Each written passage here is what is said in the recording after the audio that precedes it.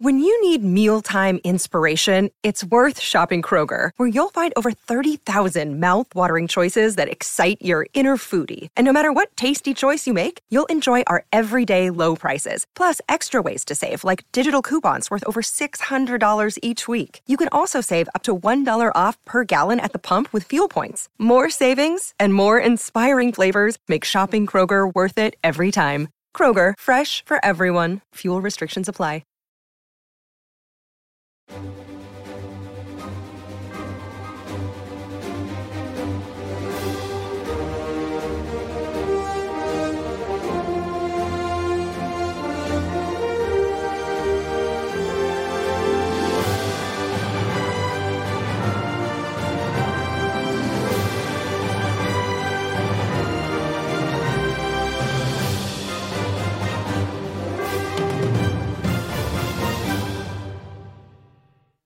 What's up, and welcome back to another kind of funny in review MCU rewatch. Of course, I'm Tim Geddes, and I'm joined by the Texas Street Latino Heat, clicking heads and ripping them to shreds, the globe-trotting, head-shotting, rootin' tootin', three-point shooting, Nitro Rifle from Twitch.tv, Andy Cortez. Man, you brought your A game, brother. Oh, brother. Halfway through, I was like, I don't remember the rest of these things, but we landed that You plane. brought it. I feel extra good about it. Isn't that right, producer/seducer Nick You can just make up whatever you want to say. Andy's been totally cool with that. I've said all sorts of stuff, and he's like, that's canon now. It's not true. No. His Wikipedia looks like a Shakespeare poem. Like a Shakespeare poem. That's where he went with it. This was a long day. Yeah. Let me just make all the excuses for Nick right now. It might be a rough one. He's the one running the plot. We had a long day today. So Kevin, please give me the one when you have a moment. Please Keep that give me in the one. mind. Please give me the one. He just Walked away. Just walked walks away. in the room. 'Cause I'm not going to take this, okay? If anyone's ever read Shakespeare, that's exactly what it looks like. Okay. Yeah, it's a Romeo and sonnet, Juliet right? is, 4442. pentameter, okay? You don't I'm want already to. in. I'm in. You don't want to agree with Nick. And Saying, making this side of the table smarter than the other side of the a table. very rare guest appearance on In Review, we have from New Rock Stars, Eric Voss. What's up, everybody? Oh, thank you. I'm still like going through your intro. Like, I want to break down every little thing in the. Whenever I see a Marvel Studios intro, I'm always like, okay, we're gonna spend 30 minutes going through every single Lot of shot in Easter this. eggs, yeah. yeah. Can You I and just? Tim are going to be really good friends. Yeah. You guys are. Yes. Yeah, exactly. same type of mind for sure when it comes to that. He's just much better than me. Speaking of that, Eric, one of the reasons we're having you on right now is a couple days ago, I got to be on New Rock Stars. I was on Inside Marvel. That was a ton of fun. Now you're here, but you're here to promote your new project, The Deep Dive. That's right. New Rock Stars and I are launching a new channel as part of the New Rock Stars Digital Studios network called The Deep Dive. It's just going to be, we're launching February 17th. It's only going to be me just breaking down movies in a new specific way that I just call deep dives. And I understand a deep dive and a breakdown are pretty analogous terms. They all mean the same thing. But I think once we launch, people will see how we're approaching it differently. Rather than just going through a list of Easter eggs, we're diving into specifically what is the director's hidden agenda that may be subconscious even to themselves, that's evident through specific directorial choices that they make. And, for example, Everything Everywhere All at Once is going to be our first deep dive. And we look at how it's a love letter from Daniel Kwan to his mother to tell the story of the multiverse through the eyes of an immigrant mother trying to find her way home. And that's something he doesn't really talk about that often in interviews. But when you rewatch this movie, the way I'm rewatching it with you, you will see how clear that is. So it's just a little sample of the kind of thing that you're going to be seeing on the Deep Dive channel. We're just going to be doing one of these a week. We rank I have a question abs for you. on this show. I have a very another maybe not so smart question for you. But have you thought about kicking this off with The Abyss? Deep dive. I think we got to do a Cameron series, but... I'm talking about. I was waiting the whole time. He was talking about that diving stupid deep in joke. water joke. Will we only do dive movies that actually have water Free in Willy. it? So, yeah, Free Willy. Avatar: The Way of I Water. love that. probably, Avatar just 2, as not on the Avatar list. 1. No water in Avatar 1. Avatar 2. Not enough water. Exactly. Deep dive. Exactly. So go support Eric over on New Rock Stars for all of the Marvel movie breakdowns and all that stuff you'd like. But now subscribe to the Deep Dive that is going to be Eric's kind of baby that I'm really excited to see. Excited to see Everything Everywhere All at Once, Deep Dive, all that stuff. But enough about all of that. You're here, you're on our show, and this show is Kind of Funnies in Review, where each and every week we get together to rank, review, and recap different movie franchises. If there's a movie you love, a movie you hate, chances are we have reviewed it, we have ranked it, and maybe even rewatched it, because we always do that leading into the new releases of movies. Obviously, Ant-Man and the Wasp, Quantumania, coming to theaters so soon, just a couple weeks away. So we're doing our Ant-Man rewatches. Episode 1 came out last week. You're watching episode 2 right now. Next week, we actually have a double whammy for you for In Review. We're going back to one of my favorites of all time, Magic Mike, baby. Magic Mike's Last Dance. Are you ready for this, Andy? Oh my gosh. I mean, every time you remind me of it, I kind of die a little bit. Like, I don't want to go watch this, but I want to be in the room with you, which we've heard. The tickets are already purchased. We're the only people in the damn theater. Yeah. Yeah. Hopefully it stays that way. We could throw our own little party in there, Tim. Yeah, so it's gonna be a ton of fun, but that'll be going up at the regularly scheduled time for In Review. And for Ant-Man and the Wasp: Quantumania, we will be reviewing it live on the Friday it comes out, and it will go public to everybody immediately after that. Of course, you can watch the show on youtube.com/kindoffunny or roosterteeth.com. You could also get it as a podcast by searching your favorite podcast service for Kind of Funny In Review, and we will be right there for you. If you want to get the show ad-free, and if you wanted to watch live as we record it, though, you got to go to patreon.com/kindoffunny. Just like our Patreon producers, Trent Barry, James Hastings, Colin Huguenel, and Casey Andrew have done. We appreciate all of you so much, and Nathan Lamoth. Can't forget about you. Today we're brought to you by Shady Rays and Honey, but I'll tell you all about that later. Let's get right into it. Ant-Man and the Wasp. Not Quantumania, just Ant-Man and the Wasp. Now, I appreciate this title because it's the first time we get the kind of like super comic booky team up together. And like, there's rumors that Deadpool might be doing a similar thing with Deadpool and the Wolverine coming up for 3, but I think that's pretty cool. This one was released on July 6th, 2018, making it the 20th MCU project. It is pretty wild to think. Kev, can you bring up the rankings right now on the front TVs? What? We're at 40 currently. This was the 20th project. We are now 40 projects in to the MCU, counting all of the Disney Plus projects as well. So pretty wild to think about. And also thinking about the timing of this movie. Infinity War happened April 27th, this July 6th. Then Captain Marvel March 8th, and Endgame the following April.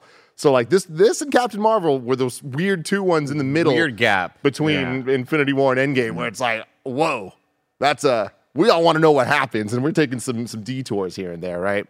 I'm sorry, I just went somewhere looking at your ranking, and I have so many quibbles with your decisions. We're not going to get into that. You're the only one. You're the only one involved. Not all of us don't agree with this list. The way that it works, it's a democracy here. Okay, so there's a voting process, and because of that, we're all very, very ashamed. Yeah, if Tim has a movie at 3, and Nick has it at 4, and Greg has it at 6, but I have it at 15, and Kevin had it at 16, it'll be 6. Whichever one, like, it's one of those. Sounds like there's a lot of gamesmanship and like numbers. And there is. I mean, as long as your only issue is the fact that we have Incredible Hulk over Thor, which is an absolute abomination, then there you go. We're living in a dark world. That's fine. Exactly. This one, though. I'm sorry, I'll leave. Had a runtime. No, you're going to fit right in, dude. This one had a runtime of 1 hour and 58 minutes. Peyton Reed, the director, insisted that the film clock in at under 2 hours for 2 reasons. He said, I knew we were going to be following Infinity War, which was going to be this massive, massive epic, but most importantly, just because this is a straight-up comedy. And it's an action comedy, but it didn't want to overstay its welcome, which I really do appreciate. And this really is, more so than most of the MCU movies, a comedy. Like, the other ones have comedy elements, but this one is like, I think focuses on the humor more than anything. Once again, directed by Peyton Reed. We talked about this last time. He does all the Ant-Man movies, and he did Bring It On, which I think is very important for everyone to know.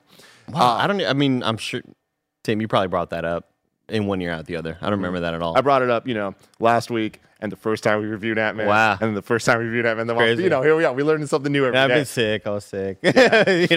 But yeah, then once again, Christoph Beck doing the score for this movie. Love the Ant-Man theme. I love how it can get big and get small, just like our boy. Fantastic stuff. Budget of $195 million. Box office of $622.7 million, which is a weird number to talk about because that doesn't sound like much for an MCU movie. It sounds like a lot for a normal movie, but keep in mind that is $100 million more than Ant-Man 1. But compared to the movies surrounding it that I named earlier, Infinity War at over $2 billion. Then Ant-Man and the Wasp, $622 million. Captain Marvel, over $1 billion. Endgame. Captain Marvel over $1 billion. Wow. Captain Marvel is in the billion club. But you know what's weird about Ant-Man and the Wasp? It did not release the same weekend in the UK that it did in the US because that was summer 2018. The World Cup was a big deal in the UK. So a lot of our UK viewers for our our Ant-Man and the Wasp content were really pissed off saying that we were spoiling everything. I'm like, dude, the movie's been out for 3 weeks and Move to America. it has not been out here, brother. Yeah. They were pissed. So that might have skewed the box office. I would imagine a lot of the UK viewers didn't go see it or didn't bother because they already knew the plot and it seems so inconsequential. Maybe. Spoilers, it didn't come home that year. Every year, England always says it's coming home. Trophy's coming home. No. It didn't come home. Sorry, England. Sadly. And then, obviously Endgame at almost $3 billion. So, looking at Ant-Man and the Wasp, $622 million. Sounds like not much, but it is a lot of money. So with that, I do want to ask a quick question. Do we think that Ant-Man and the Wasp, Quantumania, is going to cross $1 billion? Yes. Yeah? I think easily this will cross $1 billion. This will hit the billion mark, especially after you telling me that Captain Marvel even hit $1 billion. That's really, really shocking to me. This is going to hit $1 billion only because this is further tying everything in together, and we're going to get more Daddy King. Mm-hmm. Yeah, this movie is going to talk to me in a year, Tim. I will. Pizza bet 1.26 mil or 26 bill. Okay. 1.26 bill. Yeah, very specific. Pizza bet. 26. I think it has a good chance because this is the first Marvel movie in a few years to play in China. And that's a big deal. Really? Like Marvel That's why movies they just even got him back in. Yeah, Shang-Chi didn't even play in China. And that's bullshit. a huge, huge audience. So I think worldwide box office could be pretty big for Quantumania. I think it's definitely going to be the biggest of the three. Yeah. Wakanda Forever didn't even hit $1 billion, right? Yeah.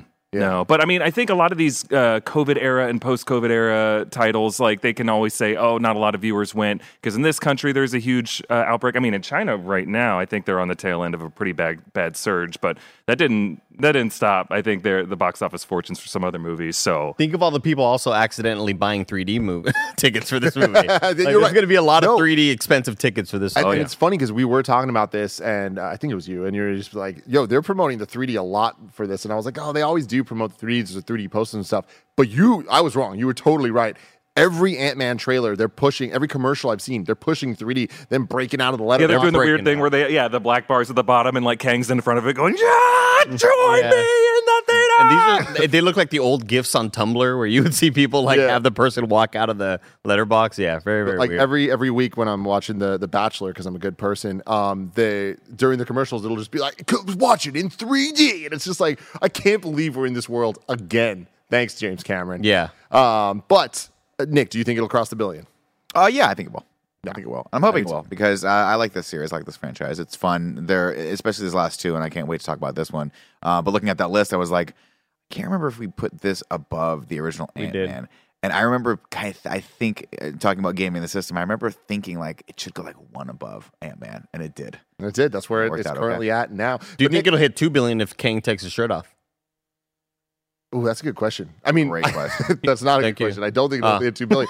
But will he take his shirt off? I mean, there's that one shot where he's punching Paul Rudd and his arm is showing. That's like we're getting there. Yeah, they're doing it. All right, good. Nick, I don't want to hold you back here. Let's get right into it. What we thought about this. This is the first time that we've rewatched this movie. This is one of the rare MCU movies that came out when we were first doing MCU in review. Mm-hmm. So we covered it only when it was in theaters. So we have not seen it since. What's your thoughts now? I don't know that I had watched it again since we saw it in theaters. So this might be my second viewing of it, and I had a great time. I like the Ant-Man franchise. I like that it's not as well, just put it nicely. It's more simple than a lot of the other movies, and obviously it's a standalone movie. He gets to team up with Wasp in this, and that's great.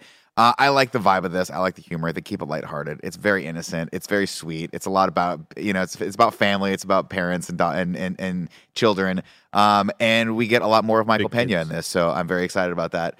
I'm hoping he's is he in the next one? He's in the next one. I don't think he's going to be in Quantumania. Oh, no. Or if he is, Which it's going to be Michael Pena, Luis. Oh, yeah. And to me, he's the best part of He those is the first best two part movies. of these two movies. Yeah, I just really enjoy these movies. They're again, if you're looking at where they're ranked, they're about midway through our list. That sounds about right, right? The stakes on this aren't too crazy until we get to the very end. And by the third act, you're kind of like, okay, I see why we want to keep this kind of short because we really don't care too much about any of the antagonists rather.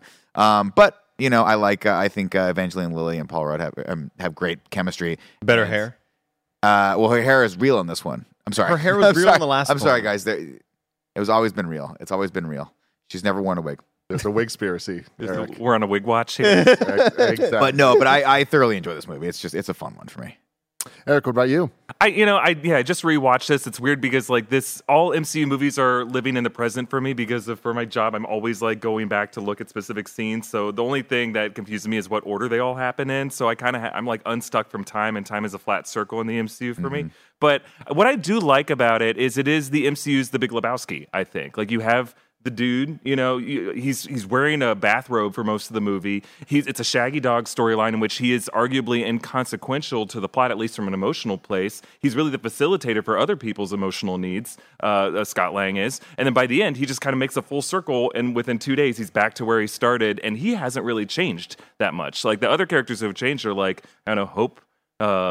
Luis has changed, I would argue, more than Scott has. Cassie has changed more than Scott has. He's just he's lovable. He's really fun to watch in this movie, but he's just the dude abiding for 1 hour and 58 minutes. Tim gets that joke now. I do. I watched Big Lebowski for the first time last year. Yeah. Changed my life. I mean, I think they're onto it. I think Peyton Reed knows it. There's a shot where he's like bowling inside the house. Like, I think it's like his Interesting. love letter to the Big Lebowski. And if you don't like this movie, or if it's not doing it for you, go watch the Coen Brothers, The Big Lebowski. It's a better movie, I think, at the end of the day. And I think where this movie fails is where it lets go of trying to be Lebowski. It's trying to be a Marvel movie again. And then you feel like it's betraying what it started out being, which is just kind of a carefree, romp of just characters just kind of fumbling around, and you never meet the antagonists. You don't really know what their big schemes are. There's this Sonny Birch's buyer. You don't really know what Ghost's deal is by the end of it. I don't think she's that interesting of a villain, personally.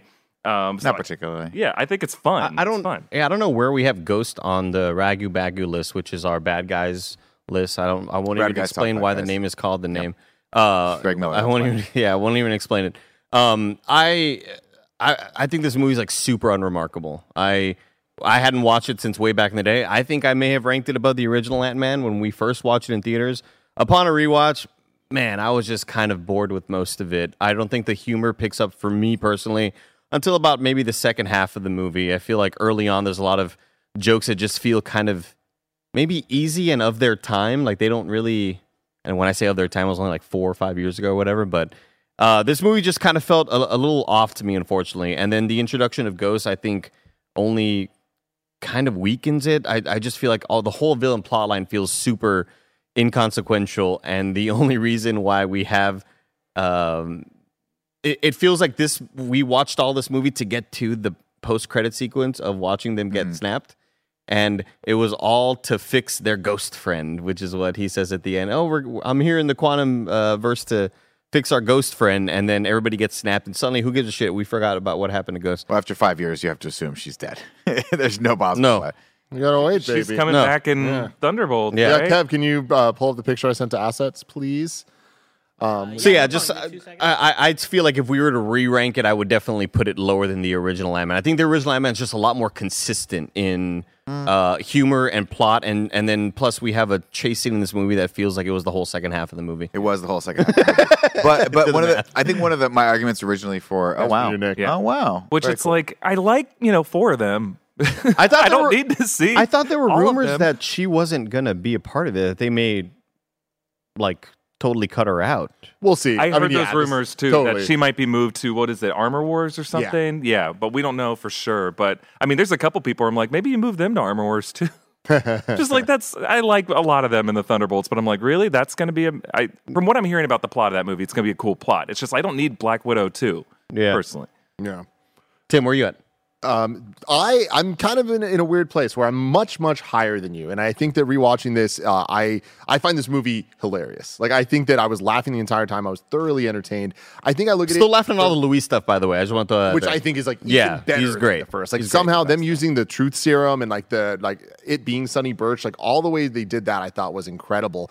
I was laughing the whole way through, and Paul Rudd is just perfect. He's just a perfect human being, and seeing him act as Michelle Pfeiffer in the quantum entanglement, this movie just understood what it was doing when it came to the humor for me, where it's quantum is a funny thing. Entanglement's a funny thing. Paul Rudd's a funny guy. Let's just get him in situations that's going to be funny. And on the comedy level, I think that this is like top tier MCU humor. I think it's the funniest MCU film. I didn't even think about that. Paul Rudd is doing impressions of everyone. Like he's doing an impression of Luis when Luis is doing that It's montage. gold. And it's just so fun to watch them play with each other like that. So the humor I think is top tier for me. The lore implications for the MCU as a whole, the quantum tunnel, the van, all the setup stuff that we later see in Endgame. When I first watched it in theaters, it kind of just felt like, oh, they're just coming up with a solution for time travel that we'll get to eventually. But now having the context of knowing exactly where it goes, and now knowing that Ant-Man, introduced the idea of the size, right? And then Ant-Man 2, a lot more of the time travel-y stuff gets like hinted at. We see that in action in Endgame. And then now we're getting to Ant-Man 3 that's like breaking open time for like the multiverse. It's like, damn, they did actually a really good job with this movie of making it matter to the universe and count with a lot of clever things and elements that are now kind of just standard for what the vocab we use when we talk about the MCU as a whole, where I think this movie really, really, really fails, and why I do think it's properly ranked on the lower end overall is the plot itself. And the villain is bad. You asked where it is in our rankings. Ghost is number 42 in our F tier rank for the villains. So F tier? yeah, F tier. Means, what does F stand for in this tier?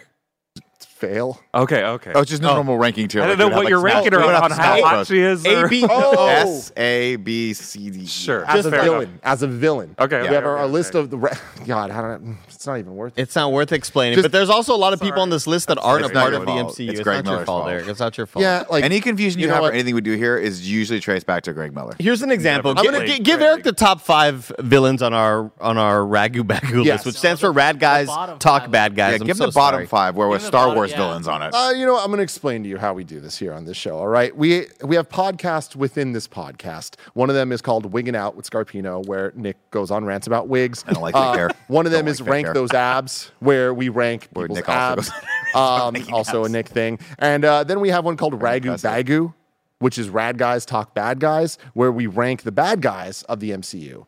But Greg Miller is usually in charge of that one, and he thought it would be funny to not just have MCU bad guys, but also when we started doing other movies like the X-Men movies and the Spider-Man movies and the Star Wars movies to rank those bad guys with these bad guys, how Greg Miller remembers them, not how they are. Or how they get autocorrected in his phone. Yeah. Exactly. So let me just give you an example. And then we have this long list, and then we have them by tiers so that we know like what tier bad guy were they. Okay. So our S tier, currently number 1 is Thanos from Avengers Infinity War.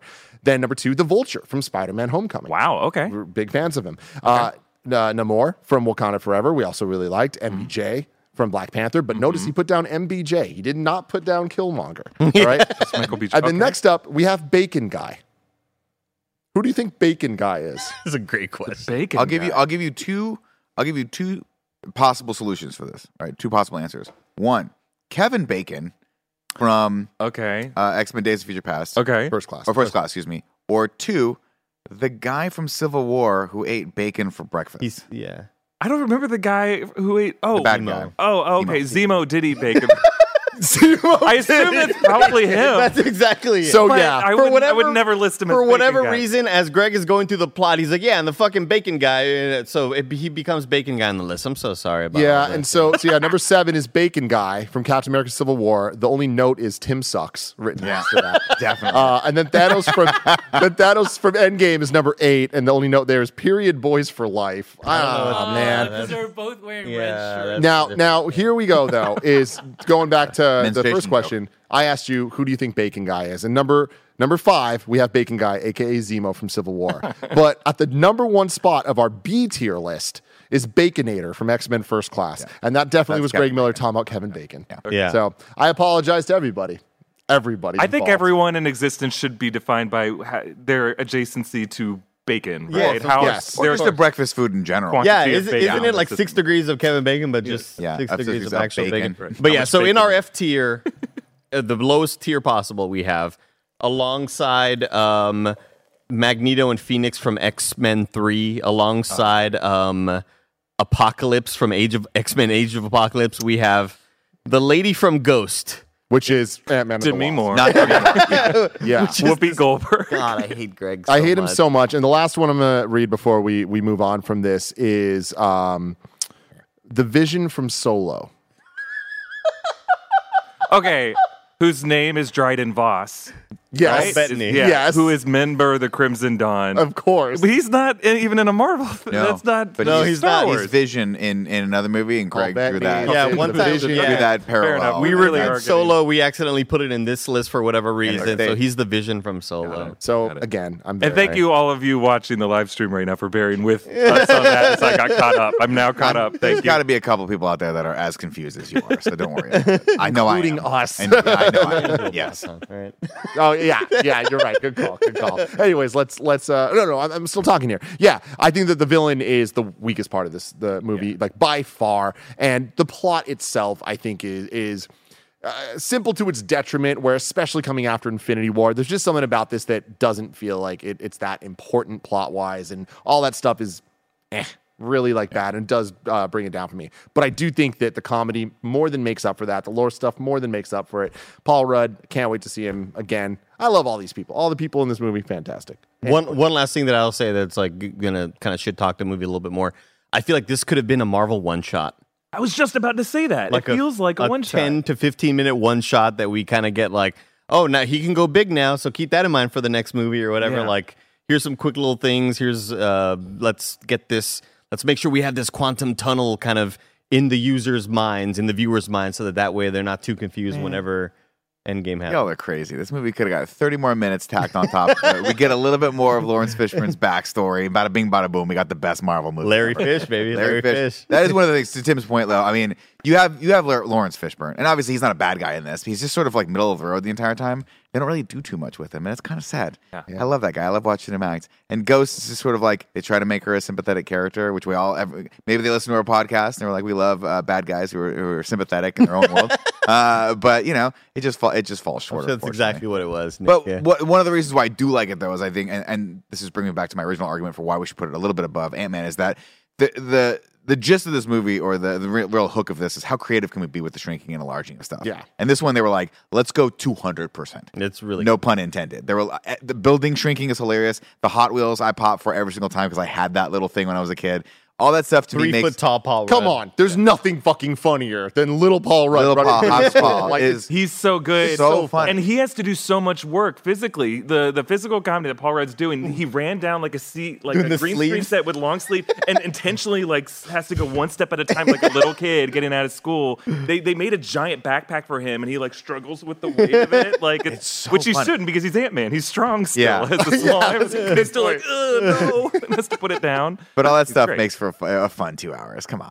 I think it is fun. I think it's fun. It's just inconsequential. And we're Yes. so used to in the MCU everything being consequential and important. And the only consequential stuff is like the post-credit scene in the quantum tunnel, and that's about it. Yeah, that's fair. But I feel like that argument can be made for a lot of the standalone movies, sort of in the middle of the phases, right? Like I think so. Yeah, you get into these ones. You're like, these are just fillers for the bigger Avengers adventures. But as far as that goes, this one I did not mind rewatching again. I was having fun the entire time, especially when he gets to the part where he's like scooting on the steak bed.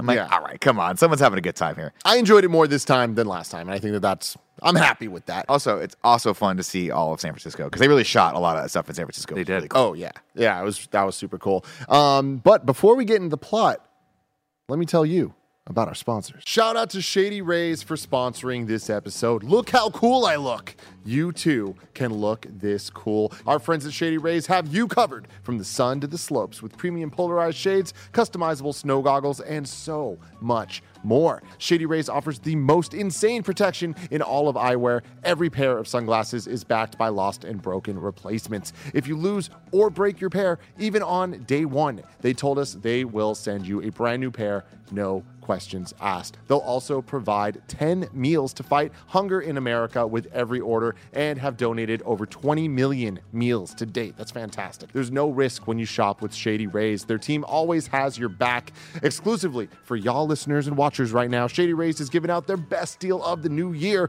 You can go to shadyrays.com and use code KINDAFUNNY for 50% off 2+ pairs of polarized sunglasses. Try for yourself. These are 5-star rated by over 200,000 people. Again, that's shadyrays.com. Use the code KINDAFUNNY.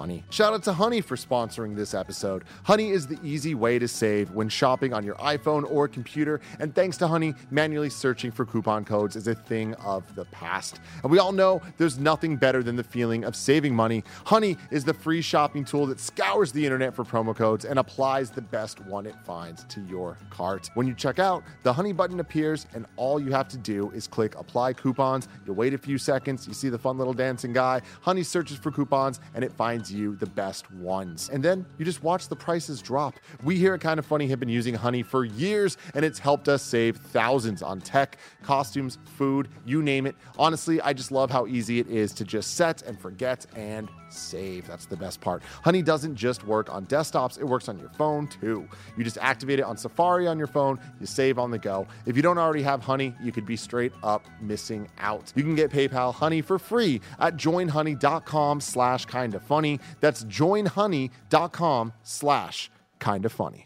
Another day is here, and you're ready for it. What to wear? Check. Breakfast, lunch, and dinner? Check. Planning for what's next and how to save for it? That's where Bank of America can help. For your financial to-dos, Bank of America has experts ready to help get you closer to your goals. Get started at one of our local financial centers or 24/7 in our mobile banking app. Find a location near you at bankofamerica.com/talktous. What would you like the power to do? Mobile banking requires downloading the app and is only available for select devices. Message and data rates may apply. Bank of America N.A., member FDIC. And now we're hearing the plot. So wait, you're not going to do I'm not going to do a plot song. But wait, what? I thought, no. I mean, you don't normally do plot. But Oh, we Greg's don't have not here. Greg. It's a whole thing. Yeah, it is a whole thing. Nick, hit us with the plot. Plot. We are. Okay, thank you. Well, there you go. Andy put his hands on the keyboard and was like, it was perfect. I don't need to, I didn't need to add chime in. anything to it. Ladies and gentlemen, here's the plot synopsis for Ant-Man and the Wasp. Quote, your daddy went to Germany and drew on the walls with Captain America. Which, can we just stop for a second? We talked about how much we love haven't this movie. started. We all agreed. We all agree that we love this movie and that it's probably very too far down on the rankings. It's a perfect film. That's what we all agree. Randall Park Oh, Great. Oh, he's a Lovely God, human. is just a treasure. Yeah. And when we get to the end of this film, no future spoilers, we get to the end and he wants to be best friends with Scott. Yeah.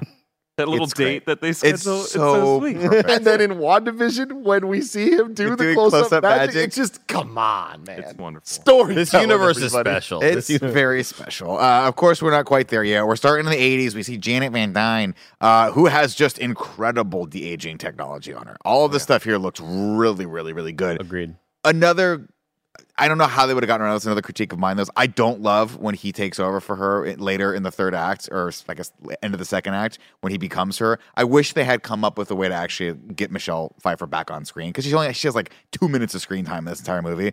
And Yeah, you're right. Yeah, she's not in it a whole lot. she's not really. I'm sure she'll be. I think she's phenomenal in the next one, right? But like Michelle Pfeiffer is fucking awesome, and loved her ever since the '80s and ever since Batman Returns. But anyway, minor criticism. Cool to see her here, and she's like, "Yo, we're just going on a last minute business trip," and it's like, "Oh no, you got to go into a nuclear ICBM missile through the titanium shell because we can't." Could they have gotten bigger and ripped the panel off? I don't know. There's a lot of decisions are made game time. Yeah, they could have gotten big and just sat on it and Yeah. put it into the ocean. You never Pissed really off know. the telecanal down there. What happened with that ICBM, right? I want to know the backstory of like, how did just a rogue ICBM get fired off? And he said you saved thousands of lives. I'm like, in 87? No, those nuclear warheads could kill They were like big. hundreds of thousands Yeah, they were of people big. if it hit a city. That was the city. That was the city's gone. So that's a one shot. We need that. Where you at, Disney Plus? We need the backstory of that missile. But cool to see this also. There it is. And then we catch up with Scott, who's there and back again, man. Sorry. Well, Hank does it off of plans for the quantum tunnel. Oh, he thinks, right. We get this weird scene with him and Janet where he's like, I think I can save your mom. Here's this insert scene that we shot because it didn't make any sense that we were working on this quantum tunnel. Here's the quantum tunnel, everyone. And then we get catch up with Scott and Cassie. In a perfect scene. It's No just notes. great. I love this, man. Like, can you imagine being Cassie and your dad's fucking Ant-Man, and he spends his time, because he is under house arrest, building the greatest interactive escape room ever? Like, it's just so cool. And we were introduced to, of course, the goal for this escape room, the treasure at the end of the maze is the trophy, his trophy for being world's greatest grandma. Grandma. Grandma. Grandma. Which is Love hilarious. it. Love it. And great foreshadowing, right? Because that's where he hides his suit. He said it never leaves the house, and that's why it Never doesn't leaves the leave house. Luis is there, and they're running a security company now together, which is great. It's great to see his character growth. They're trying to land Ex-con. Ex-con. Hilarious. Actually, did not catch that. That's funny. Unfortunately, let's see. They're trying to land this big deal. They keep talking about the deal with the Mr. Velcro or whatever the guy's name was. No, that was from last movie. I forget what this guy's name is, but it's very Russian. Yeah, it's a long name. Who? What is the name of the person they're doing deals with? I got it at the end. Sonny Birch? No. Hold on, I'll find it at the end. The one they're trying to get the security contract with. Oh, I don't know. I kept seeing it in the subtitles, Nick, and I was like, I want to remember that name. I failed you, Nick. I wrote it down one time, and instead of writing it at the beginning where we could remember it, I wrote it at the very, very end. Oh, great. So everyone, stick around for the next. Oh, 45 wow. minutes. Wow. That's foreshadowing. But don't Google it. Unfortunately, after this whole cool elaborate thing, Scott trips the perimeter alarm by accident, and then Randall Park and the Fuzz show up. He is now an FBI agent. Scott is really into close-up magic, which is hilarious. But He actually learned it. Paul Rudd. Really? Yeah. I actually had to learn the magic. Master of his craft. Wow. He really is. And good abs. It's just fantastic. Where was he at? Number 6 on our ab ranking? Who can tell? Man, High up who there. can tell? Who could know? There's no way to know. Tim's got all that stuff. We set up, of course, that he's only got 3 days left of his house arrest. And of course, every great action movie, somebody's either retiring at the end of 2 or 3 days, or they get out of jail at the end of 2 or 3 days. They can't pull that last. They got one thing. more job. They Yeah. got one more job. We're getting too old for this shit. She goes, "How come you keep messing with my dad? Why do you have to keep messing with me?" He goes, "Well, you know how you're not allowed to draw on the walls? Well, your daddy went to Germany and draw on the walls with Captain America," which Great is line. hilarious. Then he gives her a very elaborate, just spiel about how his dad's broken the law and all that stuff. And Which really again, funny. it's important. We often talk, especially now, of like, but what about the general moviegoer? Like, what are they going to do if they didn't watch WandaVision? And it's just like, I always sound like that when I do it. exactly what Yeah. Andy does. But that's how they do it. It's just like a couple lines of dialogue. Wally Hey, this is what Wally happened in roll. Civil War since the last Ant-Man. Like, yeah, he did other things. Let's catch you up. Let's move Yeah. on. Which is important. The movie comes out after Infinity War, so that's the war, the Marvel War in everyone's head in the time when they're seeing this movie. But like, so Civil War was like a distant memory. So they need to remind everyone this is before Infinity War. Technically, it's like a month before the events of Infinity War. So they need to catch everyone up. Like that would be the most important thing in their minds. Also, I don't think Peyton Reed knew all the details from Infinity War when he directed most of this movie. Yeah. Right? So he's like, "Randall, we need you back for 30 minutes. Just a quick little insert there. We also get a little throwaway line here. We're also looking for Hope and Hank. They're on the lam too because of their violation of the Sokovia Accords. And I'm hazy as to why they're fugitives. Does anyone know? The Sokovia Accords required all the superheroes to register with the government. Right. So if they didn't, then they're in trouble. So they just become instant. Also fugitives in the shoplifters. law. They got arrested for shoplifting, Nick. Got it. 7-Eleven, That yeah, makes sense. 7-Eleven. Yeah, I've done that. I've been there. Yeah. Let's see. Scott, passes time with more close-up magic and karaoke while he plans for a big pitch and is still jacked out of his gourd. Jacked and yacked, as we like to call it. Yadded, excuse me. Jacked and yadded. As There we it like to is. call it, Andy. Don't wink at Don't me. wink. 'Cause they can't see you winking. Why are you winking at me? Just for you. It's just for you, Andy. Just so you know. But he gets flashes of the quantum realm every time he takes a bath. He sees through Janet's eyes as he plays hide and go seek with a little hope back in the 80s. It freaks him out a little bit, so he leaves a message for Hank apologizing again for everything. Obviously we're starting to set up here that there's a rift between them because he went away and became a fugitive in Germany, so we can assume. Then he's like, don't worry about it. Never mind, stupid, whatever. And then the next day he gets darted and wakes up in Hope's mini car. And this is the first of many mini cars we're going to see in this. And it's great. She puts Scott's ankle bracelet on a big ant who's programmed to replicate his daily routine. And man, I wish I'd written down what she says about him because it's the most biting and just accurate to me when I'm at home thing that you've ever seen in your life. It was like 4 hours of Rock Band followed by like sitting in front of the TV for 3 hours or whatever it is. It's not that hard. Just tearing into the Fruit Loops, right? Yeah. So half-eaten box of Fruit Loops. Do we think that the ant ever got deprogrammed? Or do you think he's in someone's house right now just running that same Just route? doing that. Yeah. I think it is. Is this the movie that has a post-credit scene of him Yeah. drumming? Yeah. He's And- still drumming But you somewhere. get the point where you look into the poor ant's eyes and he's screaming, "Help me. I Oh, yeah. can't get out of this." Yeah, You know, wait, it's like hold the, on. it's like the people in WandaVision that are stuck in the town. They're just Exactly. like, get me out of here. Secret Tears torture. coming down their eyes. My God. Yeah, I mean, it is crazy to think, like, yeah, that ant was caught in the snap, and he survived. Yeah, he's just So he been would in have just that been there drumming, 5 years. going through the circle every day. Dad can't leave the house. You know what I mean? One line that I really that made me laugh very hard was the you may have entangled with her, and he goes, Hank, I would never. I would never do that to you. I would never do that to you. That's a great line. That is a very good line. They head over to Hank's new lab, which is broken down and it looks really, really janky. He's like, "Oh man, you guys are on dire straits." And then they walk in, of course, and it's all just who cares about the outside? The inside's incredible.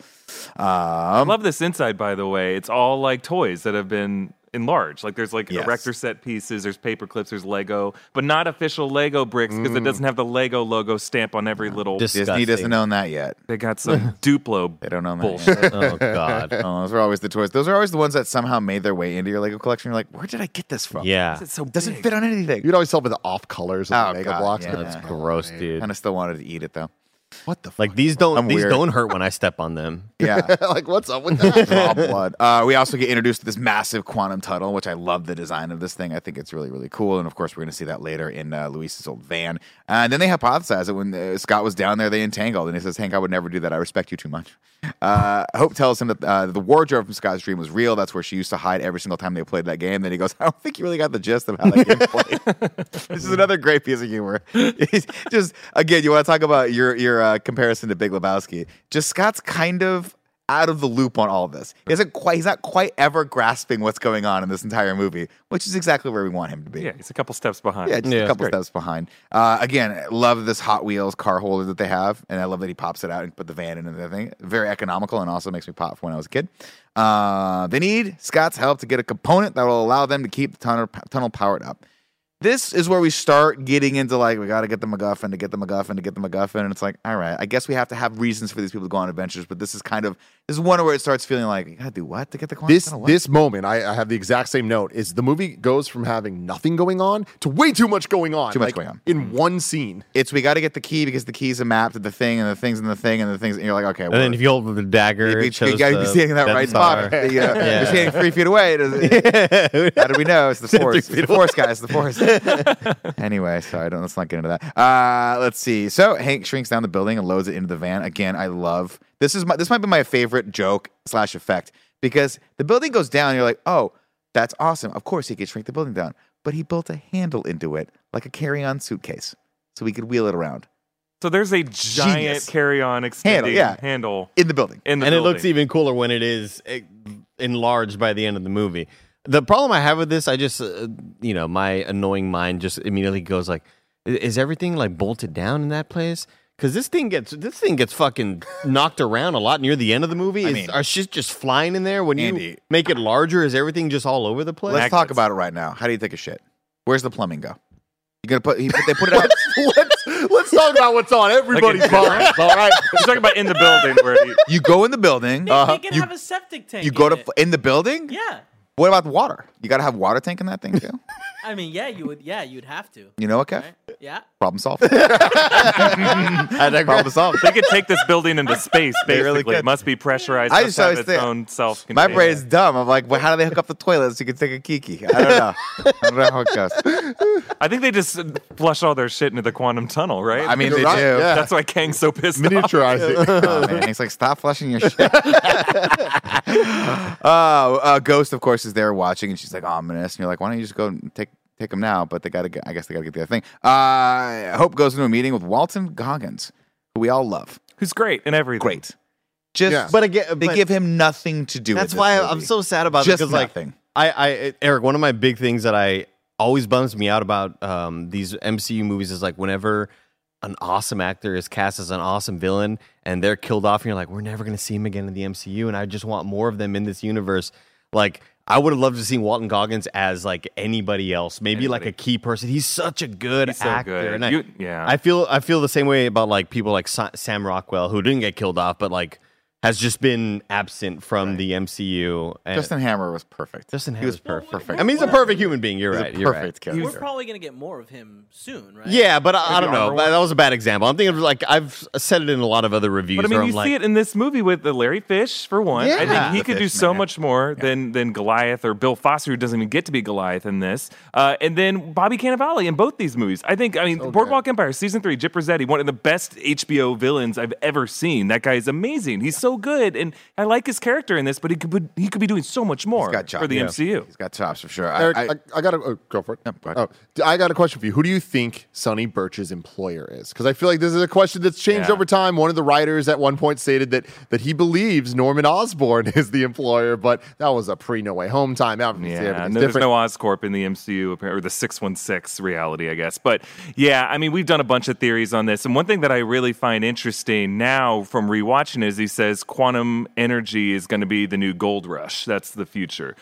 Which I'm like, okay, well, we just saw Wakanda Forever, and now vibranium is the natural resource everyone's fighting wars over. Quantum ore, I think, is fascinating. That's something I'll be exploring in the deep dive, this idea of quantum ore. Sylvie, when they prune her in the first episode of Loki, is digging for quantum ore. My thinking is that Kang's energy supply, the future that he uses to power all of his tech? He's got it buried in deposits everywhere, like Ron Swanson and his gold. So that's what I'm thinking, that quantum ore, quantum energy is really the key to it. And if so, his buyer may be Kang, Qeng. That's one of Kang's variants, and we saw that on one of the buildings, Stark the towers Tower, in the Void. Oh, wow. So I think that's his employer. I think there exists a Kang variant in the 616 MC right now, and I think that is the person who bought Avengers Tower. Can you imagine if Greg Miller was sitting there and I asked him, "What's your theory on who?" Well, Tim, let me tell you. One question is the MCU the 616, or was that just a lie that what's his face, Mysterio, said that, right? When he said it was a lie. It was confirmed by Multiverse of Madness when it was, or at least that's their designation for it, the Baxter Foundation. They said, you come from Earth 616, we're in Earth 838. I mean, still, if you talk to like Iman Vellani and a lot of others, they're like, well, it can't be 616. She's on the right side of history. She knows. And I get the debate. I totally hear them. Yeah. Jake Gyllenhaal, great actor, too. Great actor. Great actor. So Bring cool. him back. Go for it, Nick. Walton Goggins, great. Calls her out. He's like Susan. Keeps using her first name, Susan. Of course, he knows she's Hope Van Dyne, and he's like, now it's going to cost you. I want in on Hank's tech. But Hope bounces. He's like, oh, no deal. So Hope bounces, and then she comes back as the Wasp. First time seeing her in the suit, which is great. She beats their asses, and we get a cool fight scene in the kitchen. I love this. I love it too. Not a lot of stakes. The kitchen fight scene. A lot of steak knives. Yeah, but fun, and obviously an awesome way, like watching her run on the knife, watching her like dodge all that stuff. Super cool, super fun. And then of course the big salt shaker always gets me. The big salt shaker and the big Pez dispenser are the ones that always get me in these movies. You could play with that shit all day. It's one reason why, like when you and I played It Takes Two, when Nick and I played through that, I'm always a fan of like, how do we make this small stuff look gigantic and massive? And they pull off the CGI so well. It's so fun. Man, remember every time you 1v1 me in that game, it was like a tie across the board. Nope. It sure wasn't. It dominated you every time. I don't like it. I hate it. I love the VFX that they do in this sequence. It's like one rare time where like I think Marvel VFX is actually like serving the purpose of the action, and it's actually thought out with the practical stunts that they're doing. How Wasp slides across the table because like she's sliding on the grains of salt that have spilled, I think are really fun. And there's a specific shot where the guy throws the knife at her and we go into slow-mo and she runs across the blade of the knife, and then entering frame are two more knives. So I'm like, how fast did this guy throw knives? And they VFX Three the at the same time. arm down. So like as he's throwing it, they VFX his arm down so that it would justify his ability to grab the next one to throw it. Wow. So the amount of work they put in there just to justify it still doesn't make sense. With no one gets that Way knife too at all. fast. No one makes gets sense at all. Yeah. Knife dispenser in his chest. Yeah. Hope takes the quantum component, but Ghost intervenes and can phase through stuff. Hank gets Scott a new suit, and he runs in to help. But the suit, of course, is experimental, so the regulator's all wonky wonk. Whatever happened to us, those were the days, he says, as they this whole thing just kicks off, which is hilarious. Just like, there's not the time for this right now. Ghost steals the lab from Hank and bounces. With no other alternatives, they turn to Luis and the team at XCon. One of these days, I'll learn the guy's name, but I'm just going to call him Polka Dot Man and T.I. I love those two characters. David Dastmalchian, Dustmalchian. who's coming back in Quantumania playing a different character. Good. He's doing a CGI voiceover character. Oh, good. Yeah, That's it's good not for playing him. Kurt. He was just everything as Polka Dot Man. So good. Just everything. They theorize on what Ghost was, and Polka Dot Man says he's the Baba Yaga. And I can just hear Andy go, yeah, John Wick 4 is coming out. Oh, so good. Another line that I loved here was Lewis being like, who would think that once again we would be here in your moment of need? And it's just like his delivery is so good. Okay. Always smiling. Michael Pena does the thing later and he does this a lot, But he does this thing later it sticks out when he's talking to Hope in the van, and he turns to her and says this incredibly like salient thing, and it's sad. And he's smiling, and then he looks forward and keeps smiling. I know exactly. And it's so him, and it's so funny. And he did it in the first movie, and I just want him just give him more roles so he can just do that more often. Yeah.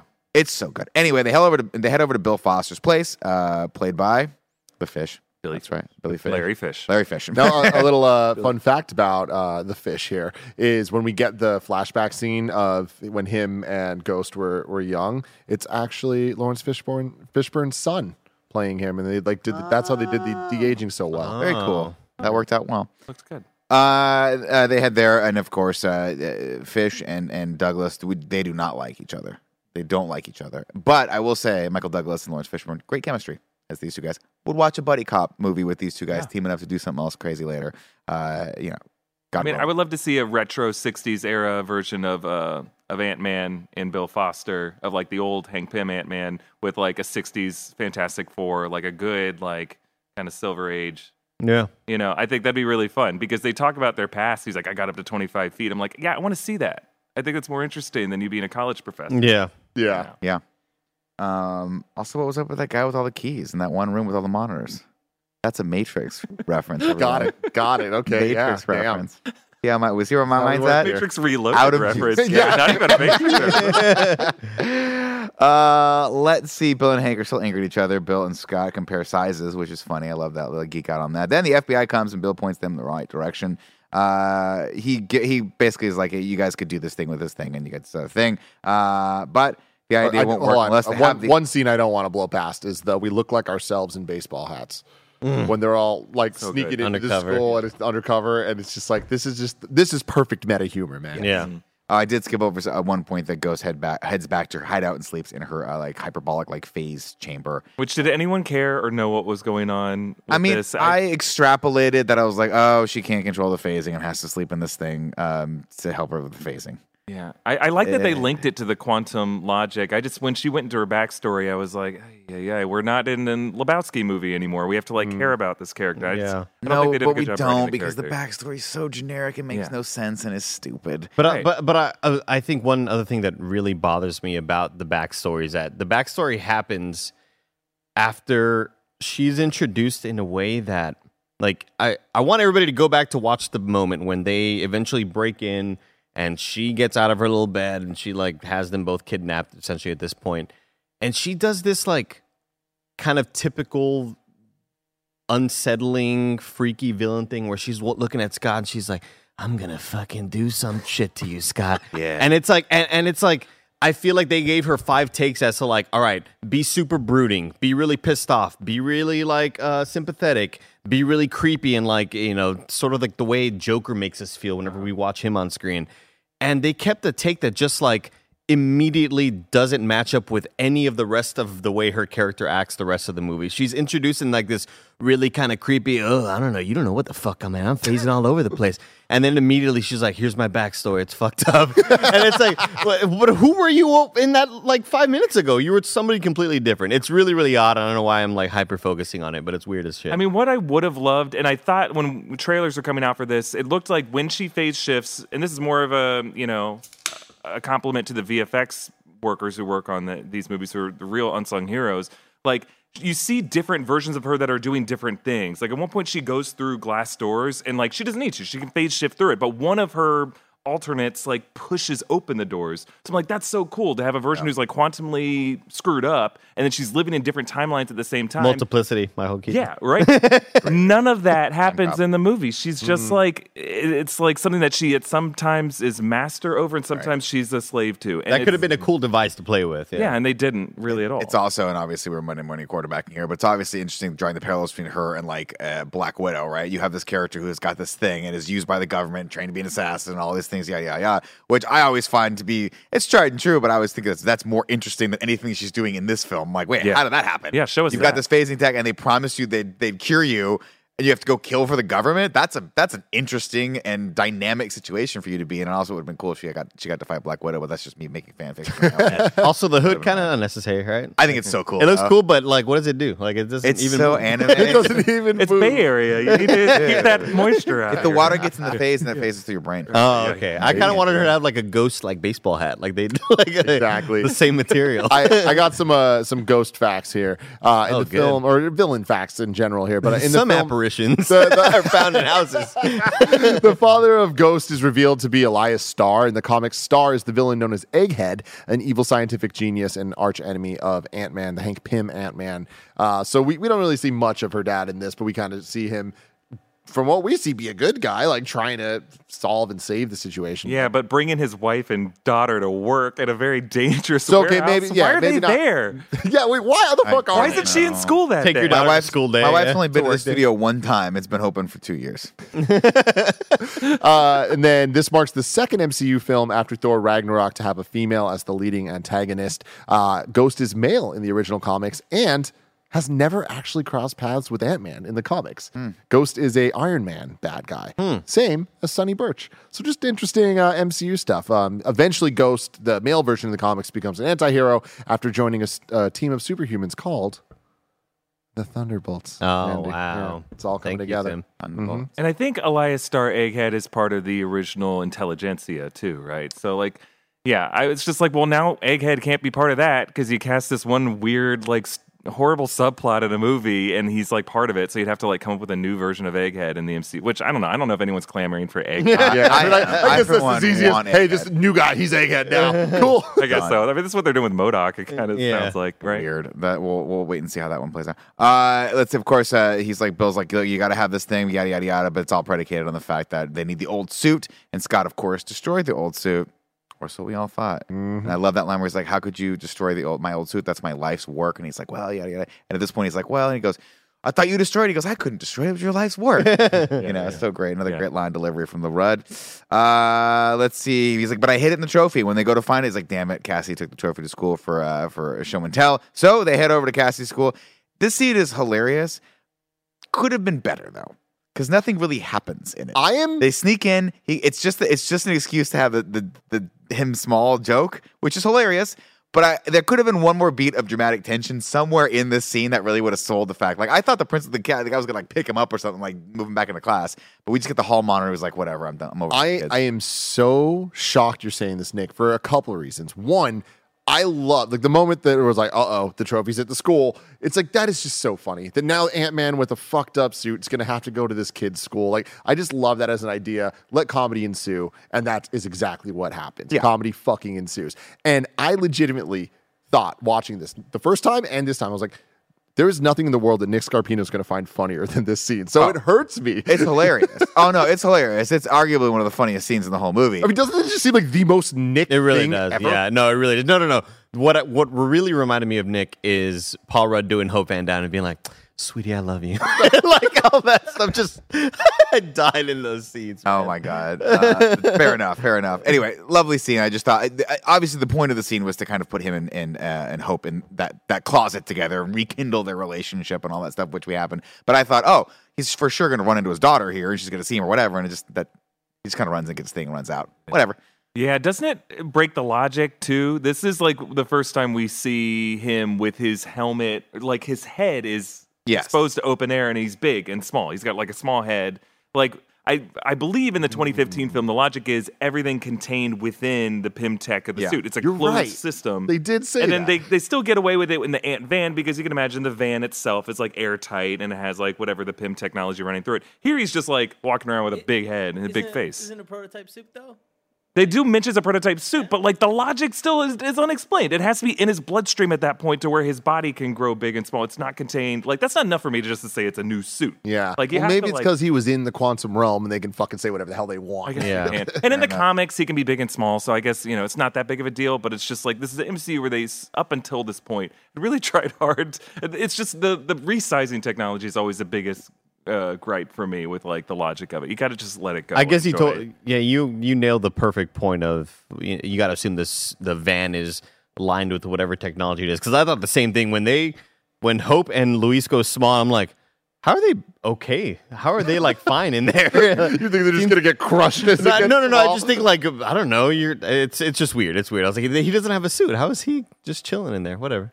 The last thing I want to say, Nick, before we move on from this school scene is I love the music here. I love the like 8-bit video gamey version of the it's so funny as little Paul Rudd. Like, God damn, I'm gonna rewatch it when I get home again. It's fucking and then we get the final comedic beat when he gets in the car and he's like, "Hey champ, how was your day at school? Do you want a juice box and a string cheese?" And he goes, "Do you really have that?"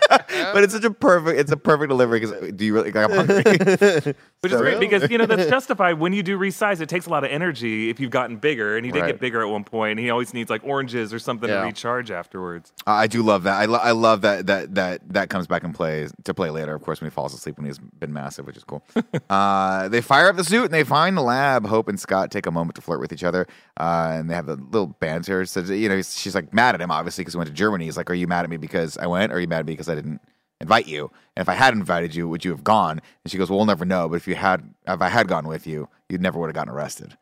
It's nice little flex on him. Like, come on, you gotta take me with you. Let's see. Oh, here we go. Scott names his new flying ant Ulysses S. Grant, which has to be the most Andy-ass line anyone's ever written into a movie. Antonio Banderas, man, rest in peace.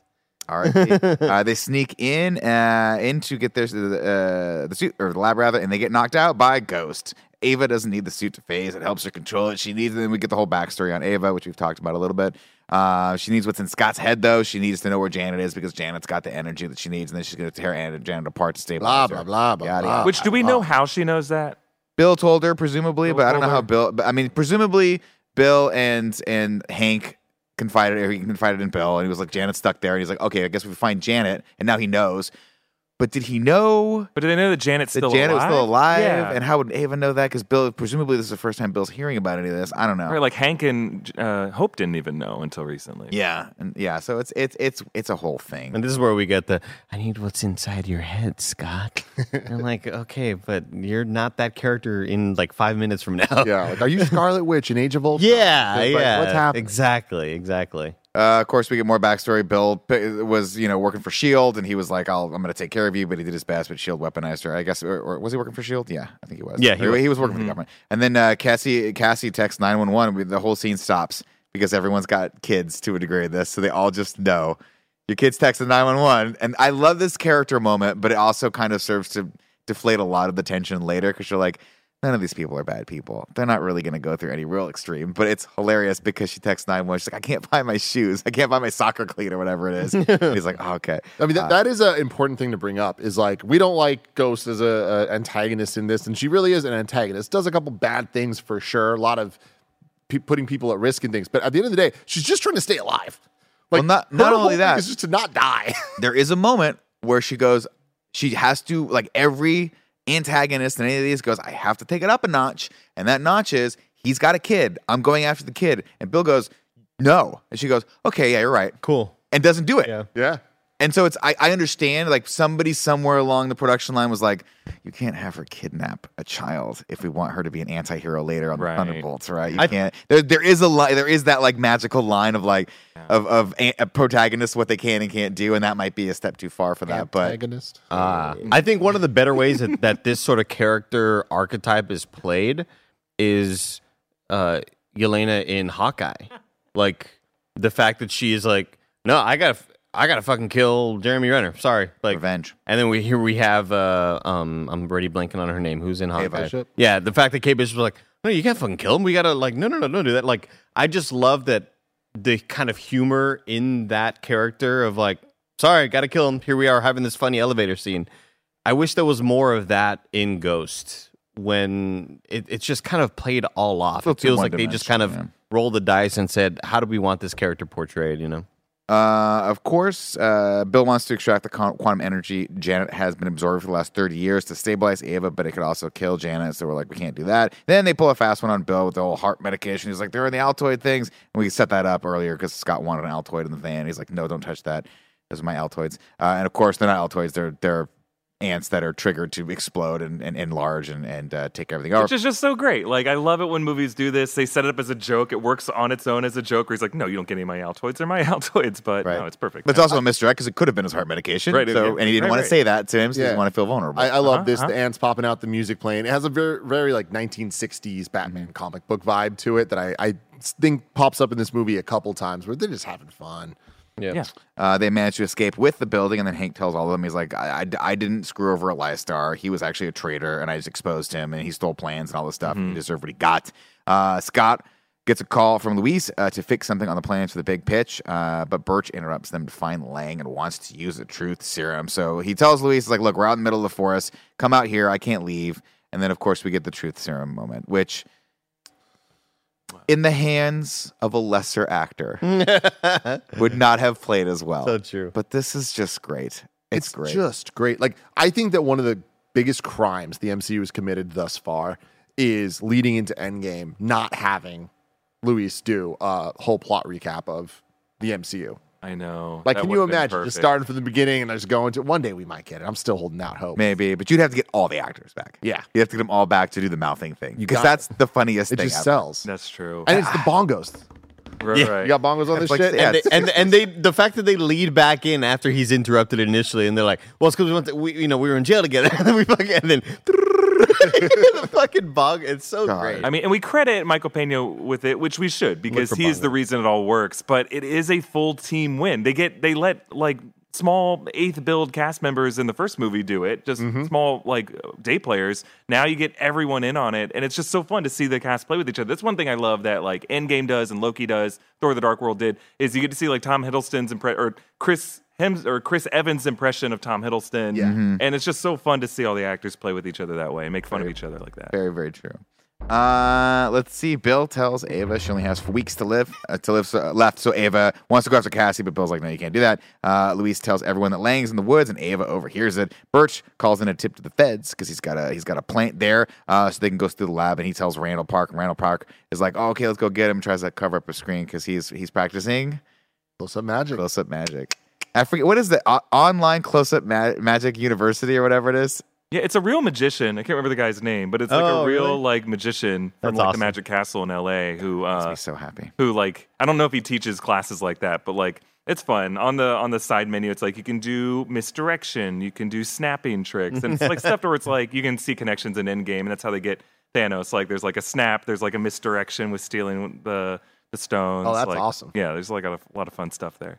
Of course, we're back now. We've got all the tech we need to fire up the tunnel, and that is exactly what they do. But it doesn't work. Scott doesn't receive any messages. Something goes wrong. And then Scott channels Janet, and she fixes the algorithm, but she's not Scott anymore. She's Janet now. Janet's in Scott's body, and Scott's doing his best, Michelle Pfeiffer. I stand by the fact that I wish they could have just done at least a visual cut of like looking over him. The characters Yeah. are seeing him, but we are seeing Michelle Pfeiffer. yeah. Because I think that would have been given her another moment to have a little bit of chemistry with someone around her that's not a green screen at the time. But Where do you think Scott went in that moment? Was he just like pinned against a wall in his brain? Like, That's a good point. where does his soul go? Is he just like being held down and he's like, yeah, I like this, mama. He was playing electronic drums, like in a different kind of like Doctor Strange. You know when Doctor Strange gets knocked out of his body, his astral he's in an body? astral plane. Yeah, Yeah, okay, there but we he was go. aerodynamic. This is actually interesting because it's not, or at least we don't expect it to be quantum entanglement where this happens next. But we know in the Marvels they're going to do the character swapping thing that we even saw teased in the post-credit scene of Miss Marvel, where Captain Marvel and her switch spots. So we assume we're about to get a whole movie of Monica Rambeau, Miss Marvel, and Captain Marvel Freaky Friday. playing as each other this way too. Yeah. awesome. Janet, of course, tells Hank to follow her voice to find her bullseye. They lock onto the source of the coordinates.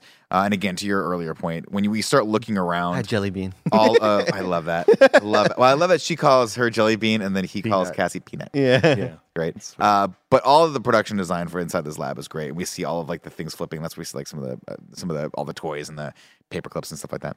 And I want to correct myself. Someone in the comments corrected me that yes, Duplo is also made by Lego. It's the same company, I yeah, of understand. course. But we all know that there's a knockoff version of Mega Legos that are out there. Mega Yeah. Sure. Yeah. But Thanks, that's also, what I hey, Captain Semantics in the chat. you're banned. I don't know who told you that. No. But you are a guest here. Lifetime You will ban. not. You will I'm will a not be know-it-all. corrected. I'm that guy. I do that. I You will appreciate not be that. corrected while you're sitting next to me, a person who was wrong consistently all the time. Okay, and it's not a matter of me liking you or not liking you. It's protection for myself. Okay, we can't start that vibe here. Let's talk about what we're all thinking. How are they pooping? They're taking a poop. This is a great moment. Let's get this out there. Then we get a ticking clock, of course. Hey, you only got 2 hours. Otherwise, the probability fields are going to shift, and it won't be. You won't be able to find me for another century. And it's like, okay, All right. sure, another Cool. century. It's only been 30 years or 40 years, but whatever. It's another century. Also, does she age down there? She does. I think. I guess we'll see in she must. Quantumania. I think she must. Yeah, because we have to. Oh, we saw in the beginning of this movie, she was young Michelle Pfeiffer from the 80s, and then she's old Michelle Pfeiffer Yeah. 30 years later. But then logically, and maybe it's I'm obviously right. it's I'm quantum right here mechanics. with you, Nick. I'm right here with Scott Lang gets out of the quantum zone and goes, "It's been 5 minutes for me. It was 5 years for them." He only time dilated because within the quantum realm, there's a separate structure of the time vortex. So you can live in the quantum realm, but there's these other areas called time vortexes that he went into and Janet never did. So Janet aged 30 years, whereas Scott, while he was in the quantum realm, he slipped into a separate hole, the time vortex, and that's how he time dilated. Okay, follow up.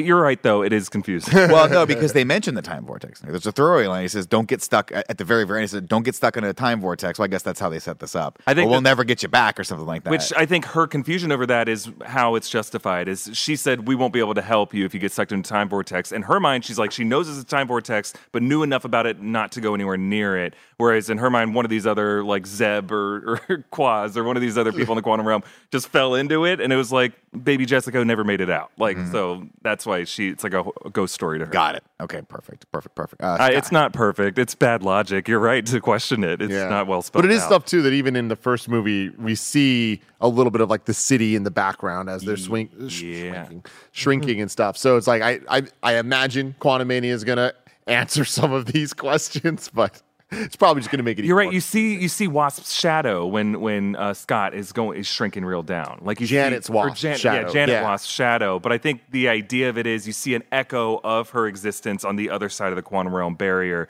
whereas Scott in that first one didn't go all the way into the quantum realm.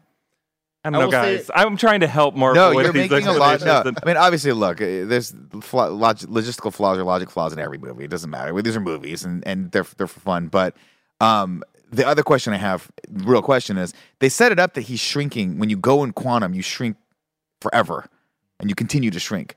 Is this just the limit? Is the quantum realm just the limit of that? You've hit it. You're like, we're not shrinking anymore.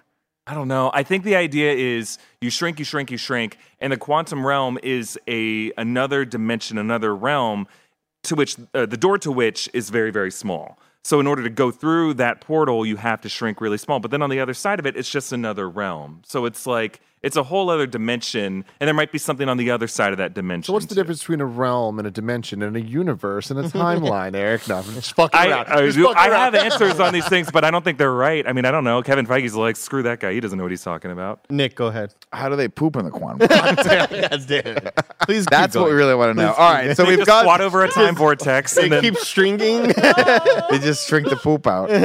That's not fun. I like when you have to fight with one of them. You know what I mean? Anyway, we are Janet's 2 hours. You got to get 2 hours in and out. And then Scott snaps out of it and goes, "I'm sorry, nothing worked." And it's, of course, he's like, "You're a dumbass." Luis calls to warn him, and he's all drugged out. And he just dogs him out about the dishwasher. He's like, "They're coming. And I'm so sorry. And also, I don't like how you load the dishwasher."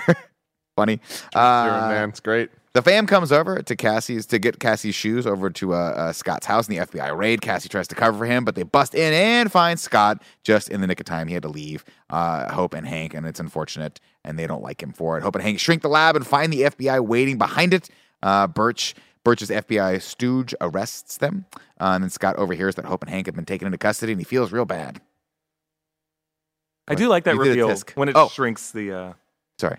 building and you see the FBI on the other side. That's a great, that's a good. great little visual gag. Over in the forest, Ghost steals back the lab from the FBI stooge. Cassie tells Scott he's just like, they have this great scene. These two, Come on. this Perfect. young actor is great. She's adorable. She's like, you need a partner to watch your back. And he goes, I don't know. And he's like, I know, but she doesn't want to, we have kind of a rift. And she goes, no, I was talking about me. And he goes, oh, I know, but what kind of a dad would I be if I let you be my partner, like, it wouldn't be a very, very good dad. And then he says, I don't know how I can help her without hurting you. And Cassie says, you can do it. You can do anything. You're the world's greatest grandma. Come on, man. Which is such a good call. It's just so good. Like, we always talk about in Spider-Man Homecoming that there's that collective moment in the theater when the door opens and we see, oh shit, her dad is the Vulture. And everyone's like, oh. To me, this was one of those moments where this movie hasn't really been emotional or really heartfelt at all. Any sympathetic thing's been kind of like shoehorned in. And then you get to this moment, I'm like, am I about to cry right now? Like, this is so touching and just so beautiful. And I freaking love Cassie. She's so good in this. Great delivery. Eric, I regret to tell you, one of the most important pieces of kind of funny lore, I would say, is when we first reviewed Ant-Man 1 back in 2018, it must have been, leading into Infinity War. We were talking about Cassie and how much we appreciated her. And then when we were talking about Ant-Man 2, Kevin, who used to be on the show, was like, oh yeah, she's just a big kid. Like, she's a lot bigger now than she used to be. And it was like, I don't think she is. Like, you know, she's the same actress, but whatever. He's like, oh, that's a big kid. That's one big kid. And just became this thing of, that's a big kid.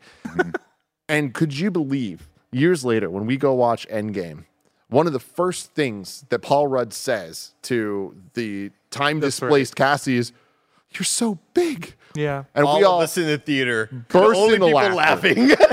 Most emotional moment in this movie. One of them. Yeah, right. So And emotional. We're just cracking up because a lot of it was due to the delivery of it, because it had been like it had been leading up to like Kevin like describing her as the big kid, and then later on we're trying to think of her name, and Kevin goes, "Oh, the big kid." Yeah. Then we all lost it. Like, what are you so that talking became like one of the funnier moments we'd experienced here. And then in theaters, you're so big. Oh my God, we laughed so hard in that fucking theater. I mean, which felt like in that moment to me, oh, it's setting up stature. It's setting, stature grows large, which I feel like poor Emma Furman. Emma Furman is so good in that scene. I think she could have been the Cassie in this movie. Catherine Newton seems to be doing good work in Quantumania, so I don't want to fault her at all. I think we've had 3 good Cassies in the MCU, and I want to see all 3 of them in Secret Wars. I want to see 3 Cassies sharing the screen together in Secret Wars. Brilliant. They're all good. They're all good. Well, do we know what the reasoning is? It just a casting decision? Is like, was there a schedule conflict? I don't know. I thought Emma Furman, it might have just been Sarah Haley Finn just being like, I'm the most powerful person in Hollywood, and I have an instinct about this, and I want Catherine Newton to play this part. I mean, I don't know. Emma Furman, she was great in Pokemon. I really enjoyed her in technically Pokemon. true, Emma Furman though, like, was surprised by this when it was announced that the other person that me too. Did she just watch that Kevin Feige Disney Plus Day stream that we all did, and she's like, "That's not my face." What? I'm sure surprised is a delicate way of putting it. Deeply disappointed. I would be hot if no one told me that. Anyway, they escape and Birch's men follow them. Luis meets them at the building and says, "What's up?" Like the beloved commercial. What's up? The beloved commercial is the line. The rest of it, I'm not like laughing too much, but it's the word "beloved" is just a great adjective. It really is. It's hanging a lantern on him. He's aware. They're aware of it. Yeah. And a quick shout out. You brought up SF earlier. I really appreciated that this movie. We've seen a bunch of superhero movies in SF. We've seen many chase scenes in SF. I think that this movie does both of those things really well and at the same time. And being born and raised here, obviously I have a connection. Seeing SF look like SF, feel authentically SF, the streets and all that, with super epic hero music playing, I was like, this is fucking rad. Yeah. Thank you guys for getting this right. It's great. They go down Lombard Street at one point. Have fun with it I mean, all. it's hilarious. Anytime the joke, of course, for anyone that lives in San Francisco is it's not a very big city, right? This is not an urban sprawl like LA or New York, or like New York's bigger than this, or any of these, like London, right? So every time they have a chase scene, they'll go around a corner and it'll just be like another part of the city. Right, yeah. But then they end up shooting every part of the city you possibly could shoot, which makes no legit. Like my favorite thing is The Rock, where they go over California Street and they come down and then to the Palace of Fine Arts. You're like, the geography of the city is so hilariously cut out. Quick side tangent. The Once Upon a Time in Hollywood, I watched it. I was still living in LA at that time, and I was watching it at the Vista Theater, which is just like a lot of like, it's not the New Beverly, it's not the Tarantino Theater, but it's like another one of these indie theaters that people love going to see it at. There's a part where like Brad Pitt goes down the down ramp, gets on the 101 North that goes through the city of LA, and then before he gets on that ramp, he's on a payphone. He's like, "I'm in Burbank. I'll be on my way." And then he gets in Hollywood, which is on the other side of the hill. Everyone in the Vista Theater booed. Everyone's like, "No, no, that's not the Vista." I mean, It was the 70s, guys. Yeah. It was the 70s. It was the 70s. It's a California have that many thing. cars. We're all obsessed with city layout and route, Very, and that's very just true. a thing. Yeah. Of course, I wrote a line in here. I guess I'll read it because I wrote it in here. I said, Luis goes to the building and says, "What's up?" like the beloved commercial. And now I'm going to say that a lot to Andy until he vomits. Okay. Yeah. The ants stop Bill and Ava sees the trail going off. This is kind of a weird moment, and she goes, "I'm gonna go after them and stop that." And then they start having to fight. Of course, at that point, Hank and Hope very, very easily take over Bill with the big ants, and it's like, "You got to stop this thing from going on." Hank promises to help find a cure when he gets back to help Ava, and Bill wishes him good luck. And that's the last we see of him. We don't need him it anymore. just kind of went away, huh? Gone. It was such an awkward kind of. It felt awkward to watch. It was like, oh, Hank, the fucking big ants are back, and he's like, "Hey, man, I would never hurt you." And he's like, "I know. All right, see you later, brother." And that's it. That's it. It's weird. Like I knew we were best friends still. Hank uses the sub from inner space to get small while Scott and Ghost fight it out. His regulator breaks Hank's again. outfit, though, it's like very reminiscent of the Endgame. Very outfits cool. they The use time for travel, the time heist travel outfits. stuff. Yeah, those are awesome. While Scott and Ghost fight, Hope shrinks the building and scoops it up in the van. So we've got 3 planes of action happening here. Misdirection, one of the first things they teach you at Online Close-Up Magic University, of course, because he was fighting her just to keep her busy while Hope could get away with the building. Was the regulator bit a bit that he was doing, or did it actually like malfunction and he had to fight her hand to hand in his normal size? Because he goes, "Oh no, my regulator again," and then Ghost is like, "Oh, I can go fight him," and then they fight, and she kicks his ass. And I'm wondering, did he do that, or did the regulator just really screw? interesting. Because it was misdirection, right? So I Yeah, just thought yeah. maybe he was like, like faking it That's a because he's able to grab it again, and then it shrinks down, and then just Yeah, I think you're right. I mean, which would have been misdirection on us because throughout the movie, there like the regulator malfunctioning was like a thing. right. So we were like, "Oh, it's malfunctioning Yeah. again," but he's like, maybe he's doing it. I don't know. Interesting. We'll never know. Nick making astute observation. I love it. What a day it is. The other question is, during this whole action sequence, did no one have to pee? Right? It's Real a 2-hour action sequence. Someone's got to pee. Where do they pee and poop in the It's suit? such a. They got little quantum tunnels in Yeah. there that just dumps it all on Kang. You know, what was it? Was it the Star Trek theory that they never poop on the Enterprise? They just beam the poop out of them. I think Kevin said that one time, and it stuck with me. He's not in the booth. Okay, let's I see. am. I just don't didn't wanna- respond. Just don't want to entertain that He's question. like, I don't want to yes and For that. but maybe. Oh man, Bert shows up and a chase ensues. Bert's just everywhere. While the signal is lost, Hank gets caught in subspace and swims with some tardigrades. Hilarious. I know Kevin loves that scene. I will say, I do love You- little water bears. I know you They're do. great. you know, They're with so all cute. with the sort of hate that the CGI has been getting lately in Marvel movies and even in these Ant-Man trailers, where it just looks weird to see like them in these gigantic, beautifully rendered worlds, but it just doesn't feel like they're there. I love the way that this is all sort of not shot with CGI, and we're seeing all these sort of CG overlays on Michael Douglas looking like he's kind of like in this world. He looks like he's in there, and I really, really appreciate that. I understand that in Ant-Man Quantumania, you can't have this sort of filter on them the whole time. You can't film a whole movie like that. But I really appreciate the way he looks in this world as opposed to in these trailers where it kind of does look like these Spy Kids images, you know what I mean? Peyton Reed was saying that for this second movie in particular, that the goal was for all the VFX to be like photorealistic, like that different than the first movie, which they're like, we want it to be stylized. We want to go for tilt shift more than anything. For this one, they're like, for the course of the movie itself, we want everything to be as believable as we can make it. Oh, I guess that's how they spent, $190-something million on it. I was like, where did all that money go? It's a short movie. It doesn't have that huge a set piece, but I guess all those VFX are pretty good. We get a cameo, of course, from Stan Lee, R.I.P. Stan Lee, as he gets his car shrunk and says, "Well, the 60s were fun, but now I'm paying for it." It's great. That's a good one. Yeah. And then Hope throws the giant Pez dispenser at Birch. As guys, Louise says, "You got Pez." great, dude. Scott's regularly malfunctions again, and he gets really big, and then Hobbit size again. Hank approaches the quantum void, and then gets hit by hits the big silver button to go through the mirror dimension and breaks into the quantum realm. Now, listen, I know I got a bunch of stuff wrong there, but I don't again, know if you're wrong on everyone that. be cool. Sounds good to me. It was around this moment, like during the chase scene, that I made the note that I think that this is the most underrated MCU movie. I don't think that it's amazing and that people have it totally wrong, but I think that this is the one that people are they speak lowest on, that like actually deserves to be a little bit higher. And some of the reasons I say that is I think that any moment of it is really rewatchable. And because it's so funny, this might be the most TNT-able of the MCU movies. If it's just on TV, doesn't matter where you are in it. Yeah. There's gonna be some funny bits you're gonna get. You don't need to watch the whole thing. Just watch for 10 minutes, skip to the next thing, but you're gonna have a good 10 minutes. It'll be on the TV at a gym while you're on the treadmill, you know. You'll just be reading the closed captioning. Are Marvel movies like playing anywhere on like cable right now? I think so. All Like, the can you time. watch it on TBS? Or Oh, I don't know TNT about this movie, but I know that like all of the time there will be Winter Soldier on some Yeah. fucking TNT or whatever. Yeah. That makes sense. I would have thought Disney would have just been like, nope, you're here. But Subscribe to Disney Plus. yep. Or use Joey's mom's. Anyway, let's see. Louise finds her remote. Hold on. I have to tell Tim about this other moment. So our coworker Joey, she's not here right now, but Nick famously uses her mom's Hulu account. Whenever Nick wants access to whenever Nick wants access to I watched a lot of Hulu too. Whenever it might be the platform I use the most. Whenever Nick wants access to some sort of new streaming service, he'll go, I wonder if Joey's mom has that. And we were talking about this whole slap fighting league that's kind of like been coming out lately. Mm-hmm. And it's only on, I think it's only on Paramount Plus or something. And he was like, we should ask Joey's mom for that.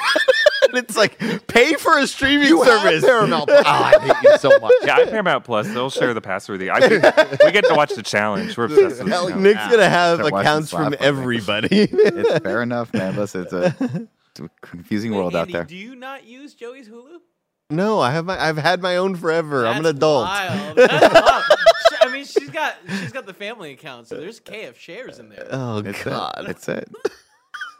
Anyway, Louise finds the remote of the lab and fires up a rally car from the Hot Wheels case while Birch's men follow. Scott destroys Birch's case and runs after him on foot. He spots Birch on the ferry with the mini building. Excuse me. He pounces regular and gets small again. Then he calls in reinforcements. So they keep getting eaten by birds, except for Antonio Banderas, who also gets eaten. Yeah. Hilarious. So sad. Very sad.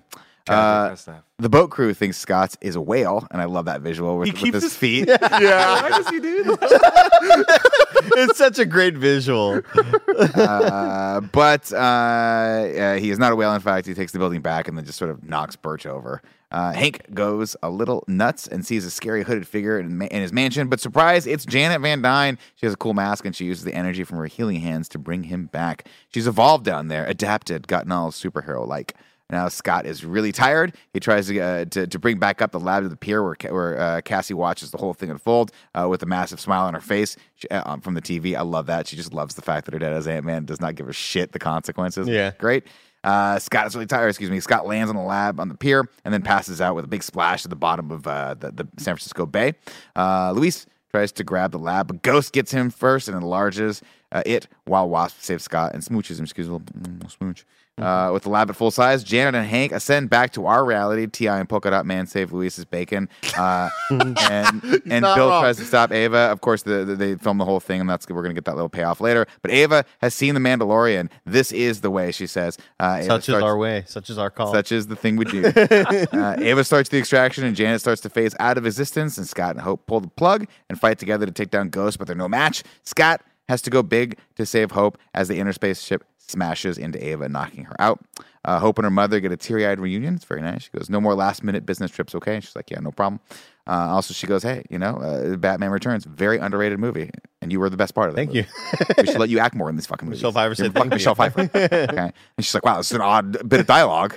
It's a weird deleted But I scene agree you with saw that. in the Yeah, extended I agree edition. with that. Let's see. Ghost gets to her feet, but Janet waves everyone off. She's like, I got this. And she can feel Ava's pain. She goes, it hurts all the time. She uses her magic quantum fingertips to cure Ava. Yo, Ava is dude, all like good to this go. is just noise, man. Like this whole bit here is just like things are happening. There's a reunion that's not emotional at all. Like, I hope seeing her mom for the first time, I should feel something. I feel nothing at all. And but imagine if she had the haircut from part 1, it'd be even worse. It would be worse. Yeah. But the quantum hair. healing powers, it's like, I know that they're literally playing and making up whatever the fuck they want. This just feels like so unnecessary. Like, it just seems like such a weird thing for Michelle Pfeiffer, who's not in this movie, to now be in this movie and have healing powers because she was small. I mean, here's a quick note. What if the movie, rather than Scott being quantumly entangled, what if Hope was quantumly entangled with her mom? And that Scott had some other compelling reason to, like, not want them to go in the quantum realm or something like that. Like, maybe you bring in Darren Cross. I'm Monday morning quarterback. I know. I'm just saying, like,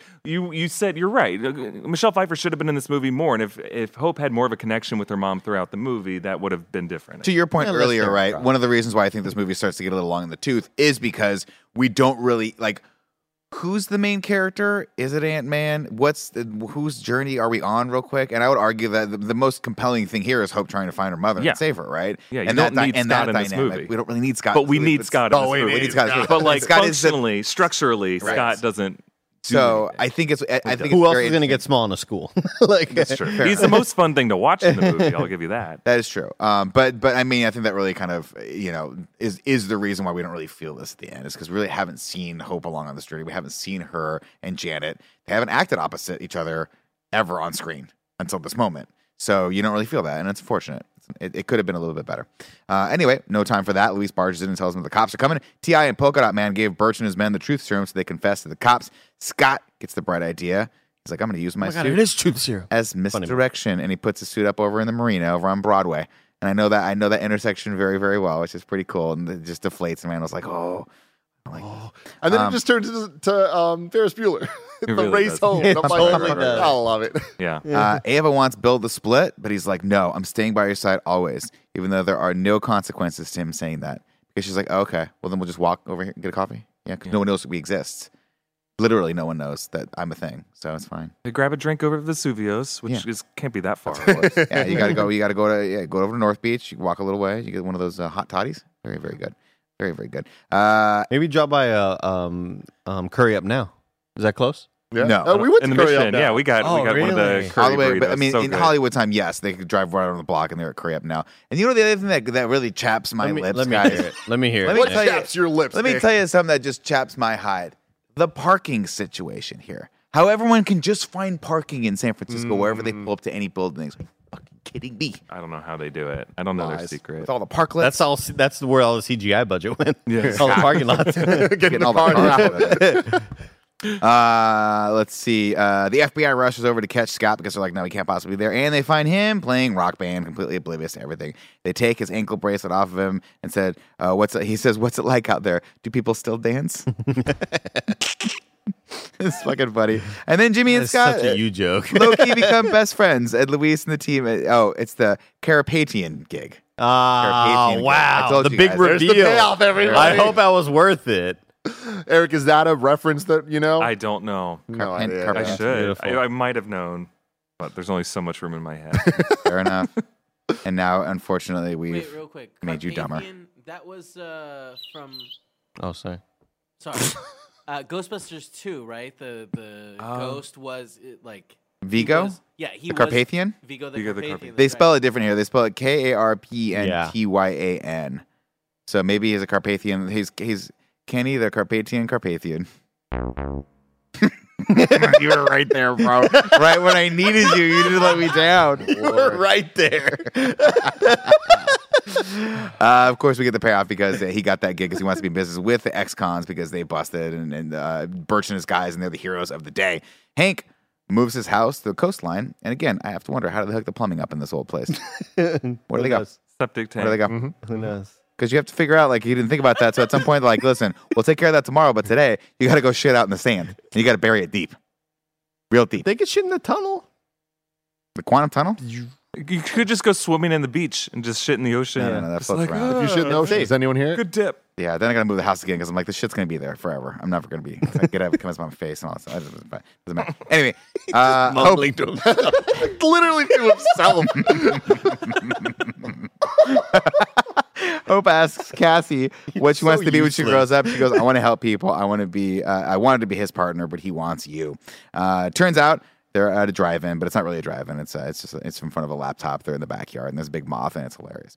Then we get an awesome credit sequence, which had to have cost millions of dollars. I mean, yeah, that's the thing is I think this credit sequence alone is like, I don't know, half the budget. It's incredible. The I love- modeling alone for this must Yeah. have taken months. It must have taken artists months to do the little scale modeling for these things. This is CG, right?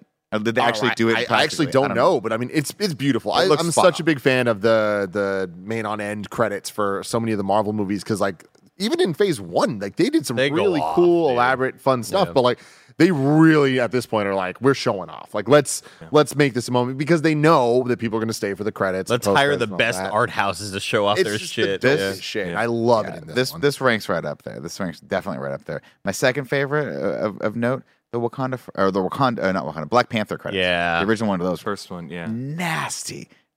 All the stars. one, Yeah, right? yeah. yeah. God, that was cool. Anyway, then we get the mid-credit sequence. They put a smaller version of the quantum tunnel in the back of Luis's van. They go in to collect some healing quantum particles, but Janet warns him, don't get stuck in that To time help your vortex. ghost friend. It's Don't just do a that. Throwaway line. It's our ghost friend. Or they can't save him. They're not going to be able to get him back. Scott goes subatomic and collects the healing particles for the new ghost friend. But right when he's about to pull them out, he loses communication with him. And of course, back up in the real world, we see the ashy particles of the snap happening to Hank, Janet. I mean, I just Hope- got chills you saying that. Yeah. I know I brought it up last time when we did this because it's like the only thing I remember talking about on the interview last time. But the reaction in the audience, being in the audience for this movie, Yeah. to see Scared. the fucking dust just settling and just everybody like, oh shit, like oh my god, Just a there was no better time to be alive It leading up did. to Endgame. It was so special. And like I don't know that we'll ever have that type of moment again in movies. Like it was just like such a everything led to that. And to have this moment in the post credits following the movie we just talked about Yeah. was like I think extra impressive because it was like such a tonal shift Perfect. that it really just like punched us in the gut. It was awesome. I'll never get tired of watching people dust and undust in Yeah. the MCU. Like it's blip fiction. I want to see everyone in this universe where they were the moment of the blip and what happened. Like that moment in Hawkeye was so cool where Yelena Belova, like the world just transforms around her. That was like cool. an amazing WandaVision moment as well. WandaVision, that opening scene with Monica was incredible. I mean, in Spider-Man Far From Home, right? You see the tuba player get decked by the Yeah. basketball player when he returns. Like it could be funny, it could be heartbreaking.